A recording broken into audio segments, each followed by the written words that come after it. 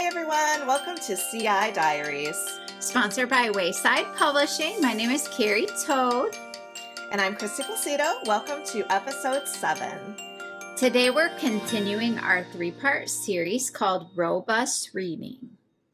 So part 1 of the Robust Reading series was all about pre-teaching vocabulary and structures, otherwise known as establishing meaning. And today we're going to talk about picking a text that's a great fit for the students that you have in your classroom.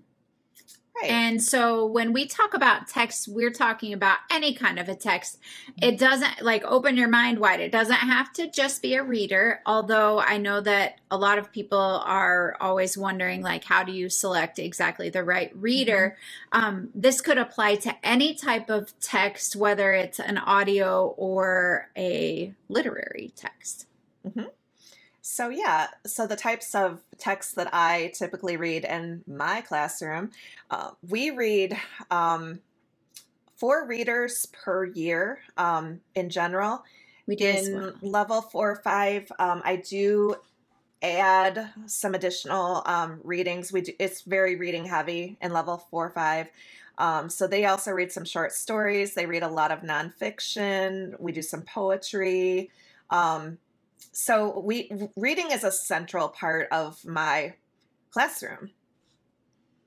I feel like it is of mine as well. We do, in level 1, our teachers do 3 readers per year. And then in level 2, 3, and 4, we do 4 readers per year. But we also balance that with lots of infographics and little articles and adapted articles. And we do some poetry, like you said.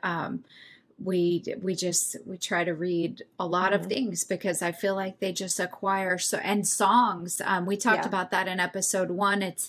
It's crazy how a student will write something and you just know immediately that word or that structure came from a song that you learned in the classroom because they've just acquired that from that music. So yeah, I love to see that happen too. It's awesome. I definitely reading is an important part of my classroom as it is for you. One of the things that I hear and I actually observe a lot is I think a lot of people think that a student in a level 1 or 2 class can't read. They feel like they're not ready to read yet.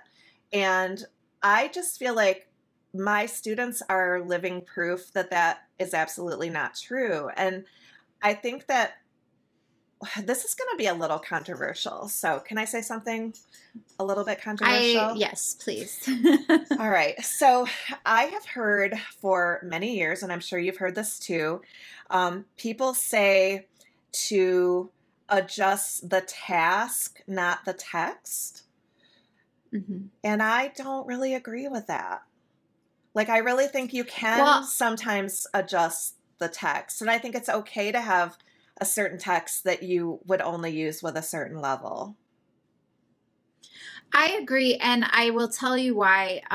When I was getting my master's degree, so at the school that I went to, it was kind of a small college. And the master's students took 500 level classes, but we were in with the 400 level seniors that were getting their bachelor's degrees. And they were reading these same novels that I was reading, but they couldn't read them. I would go before class, I'd be sitting in the hallway waiting for them to open the doors for the professor to get there. And these seniors in college would be in the hallway and sometimes they would be crying because they knew that we were going to have a test over this text and they hadn't understood anything that they'd read. And so they would be asking me, what do you think is going to be on the test? And the first reader that I wrote it and then I consulted with the professor of the class I was taking. It was about the Spanish Civil War. And he and I got to talking about it. And he said, these students come to me and they've never held a book in their hands.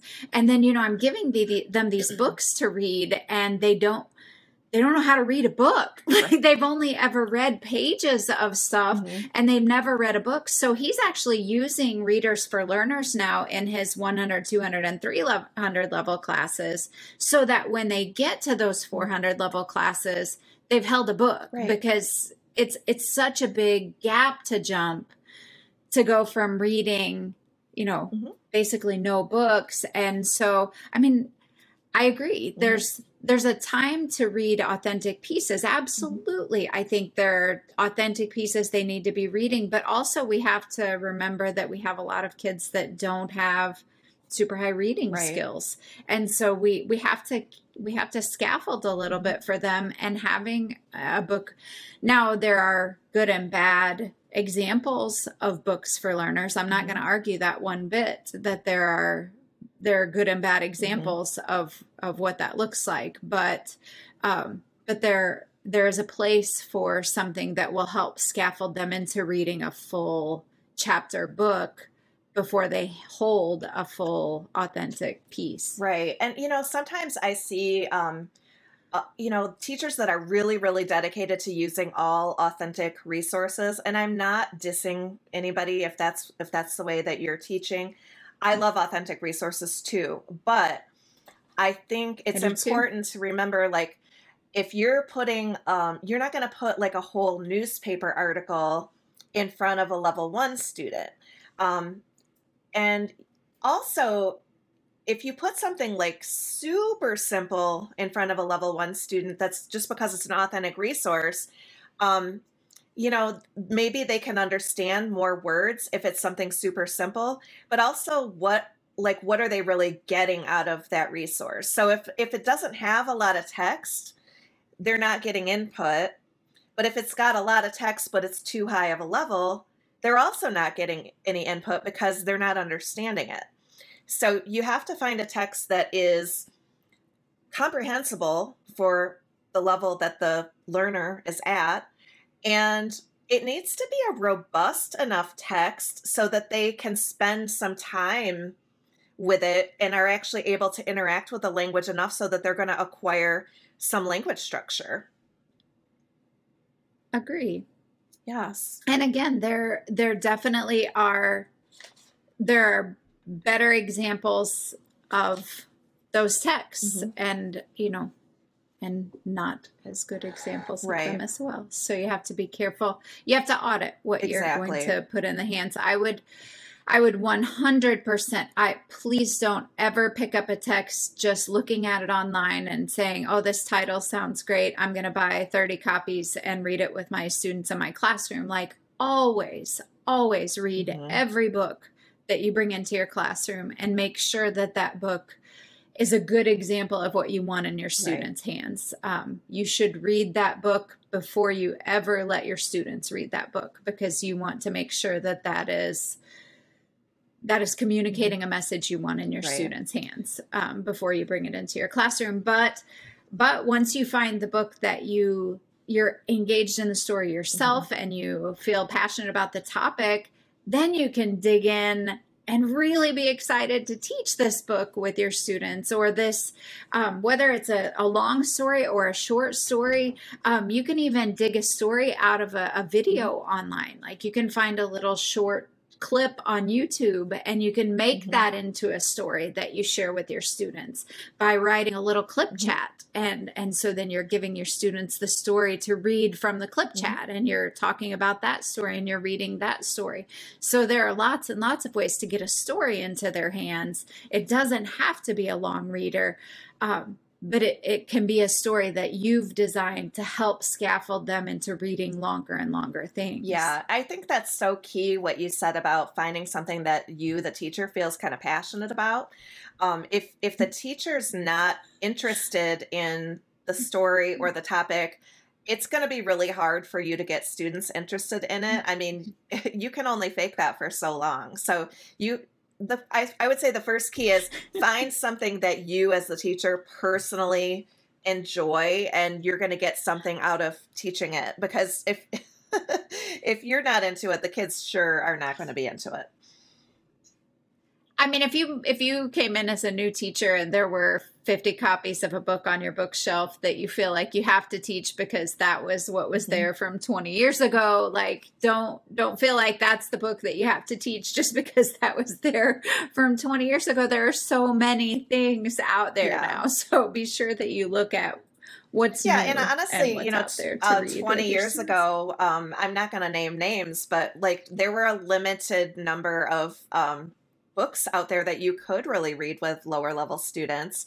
And we needed those books, you know, those books served their purpose well at the time.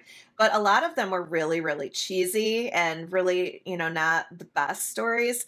But we would make it fun because we would do a lot of readers theater and we would go like super melodramatic, and you know, we would actually laugh at the parts that we thought were cheesy and acknowledge that it's cheesy. So yeah, if you have something that you've inherited, or you know, maybe you bought it without reading and it's not quite everything you dreamed of, there are ways that you can spice it up and still have fun with it, even if you're not.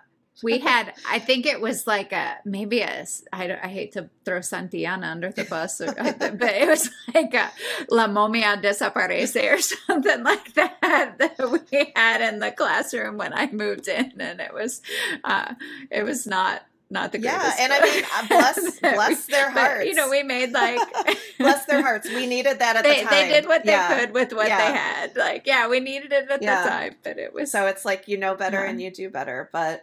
So it was so hard. I mean, the kids couldn't understand. There were so many footnotes. Like, you know, you're reading along and like every fourth word you have to look to the bottom to read the footnote. And it wasn't super comprehensible, but I mean, we did the best that we could. We made these like, you know, poster boards with all those storyboards. And I find like when there are too many footnotes in a reading, I find that my students get lazy about even looking down at the footnote.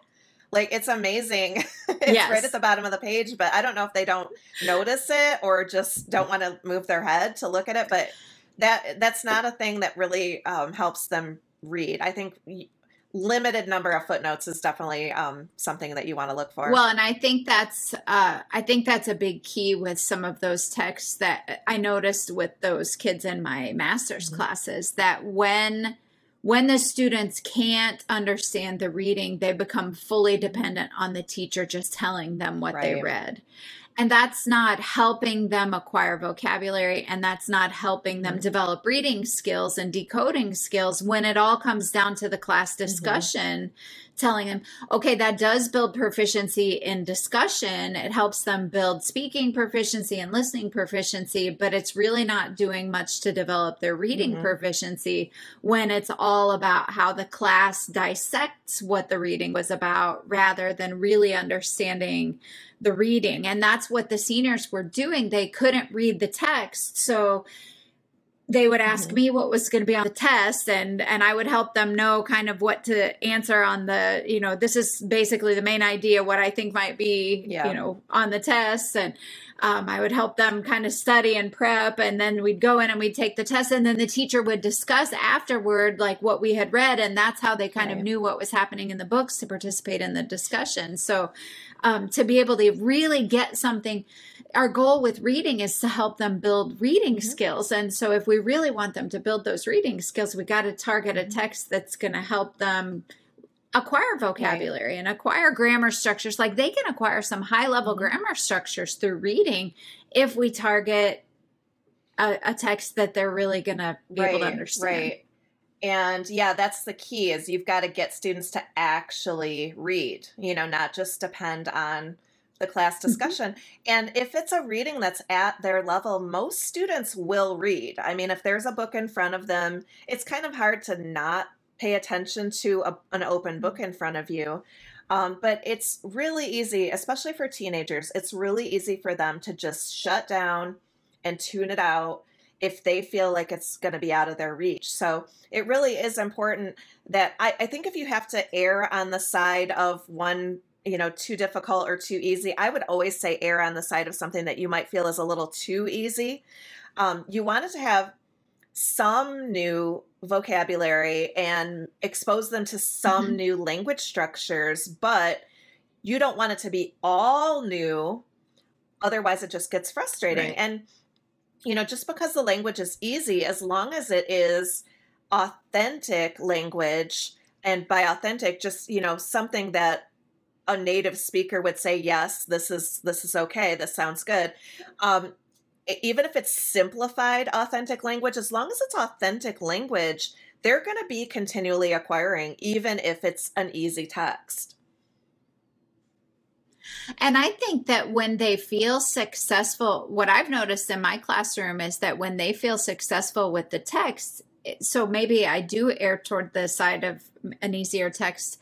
The discussions are so rich because they're so confident that they understand what's happening in the readers that we're reading, that they get gung ho into those. Like, they love being involved in the discussions because they know.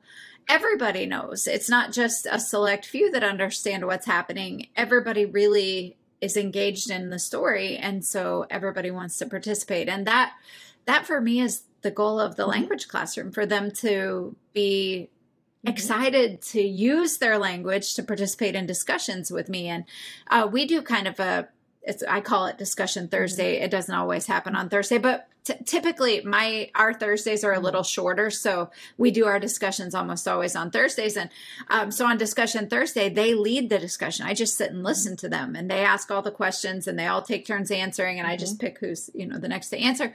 I just love sitting back, and it's like this reward for, getting to spend the week with them and then hearing them lead their own discussion. And it's satisfying for them to know that they can do that. We talk a lot about how it's important to be always giving your students input, but output does have a role. And I think one of the roles of output is for the teacher to be able to evaluate how the students are doing, but also for the students' personal satisfaction. I mean, that's kind of why you're in a class. You want to be able to speak. Right. So what would you say... And, to have that rewarding What would you say are... Hang on.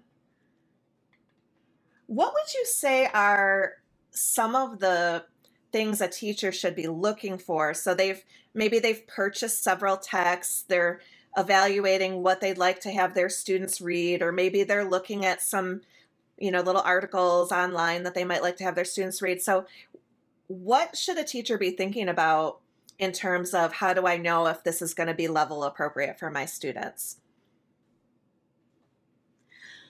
I would say that some of the things that I look for in a text that would be level appropriate for my students would be, if I'm reading through a chapter and I find maybe 5 or more times that would really be stoppers for my students. This is not a cognate that they could, if it's a cognate that they would understand as they're reading, it's no big deal. But, I would literally have to stop and, explain what this is, write this on the board more than 5 times in every single chapter. This is probably a little too hard because, that's over a 10 chapter book. That's a lot of stopping and breaking the flow of reading. The chapters in a book made for a learner are pretty short. If I felt like they're like 3 pages long. So if I felt like twice every page of a book I was reading, I was having to go to the dictionary and look up a word, I don't think I would be enjoying that book very much. And so I try to put myself in the shoes of my students in that way. So that's kind of one thing I look at text wise. Also, culturally, content wise, I try to think, is this something that we have some kind of heavy reads. My book, Bananas, I wrote a book called Bananas. It's about the banana plantations in Central America. And so, if I'm going to read a heavier read about banana plantations, then I kind of want to read something lighter next, keep an ebb and flow in the classroom, have happier stuff, followed by, we do like a scary story unit where we read Chocmule and we watch El Orfanato. And, I like to have stuff where they're, changing their moods as we go through the year. So it's not too much, Yeah, I like to look for things that are going to have something cultural that we can learn about, even if it's just kind of off on a tangent a little bit. I like to something that's going to have several different cultural things that I can also teach about. And then also I like to think about, what kinds of discussions am I going to be able to have with my students? Am I going to be able to have a discussion Yes. that's achievable at the level the kids are at? And are there like hooks that I can exploit, things that are going to get the students Yes. excited about it? And then I also just generally look at the level of the text too. Like, what are the sentences long with, more than one clause, or are they short and simple? Depending on the level, I'm looking for different things. What kinds of transition Right. words are in there? I love, like, your book, Frida Kahlo. That one, I could read it at level 2, but I read it at level 4 because I love the way that we can talk about identity at level 4 is so different from the way that we can talk. So it's an easy enough read that I could do it much earlier, but the discussion is so Right. much richer when I save it for a later level. So there's nothing wrong with having a simpler read in a later Yeah. level. I think another thing to consider is just the straightforwardness of the plot. So like, if you're in a lower level, Yes. it should be a very simple linear plot. If you're in a higher level, you can do things that maybe have like flashbacks to the past or speculations about the future or Yes. time travel or whatever the case may be. I'm gonna save those types of books for a later level because I think at the beginning they just need it to be very concrete and very linear. Yes. Yeah, because they're so focused, their language skills are so new that all they can focus on is making meaning. They can't focus anything more than just Right. making meaning. They're very low on the Yes. Bloom's taxonomy and that low novice area. They can't yet, Right. do big things. But I think, Carrie, what you said earlier, I think to me is really the key is you've got to trust yourself as the teacher to be able to select a text that's appropriate for your students. I mean, I think most teachers can pick up a text and know where their students are going to trip up. I feel like I always have this little internal vocabulary list of like what my students know at any given Absolutely. moment. And I kind of know like where they learn certain words too. It's like a weird little. Absolutely. You know what unit we've taught, we know. Now, if you're in a huge department where, you may get students that come to you in level 3 that have had other teachers for level 1 and 2, you may not know exactly who's coming into your classroom. They may have had 2 different teachers at level 1 and 2.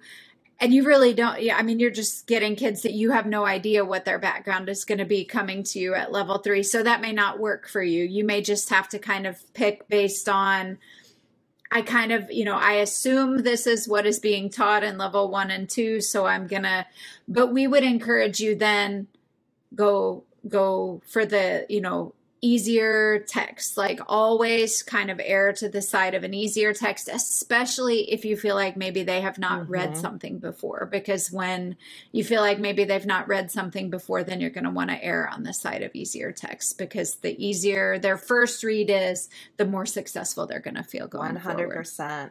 Well, that just about does it for today. So we hope you've been enjoying our little series on robust reading. We're going to wrap it up next time with our 3rd installment.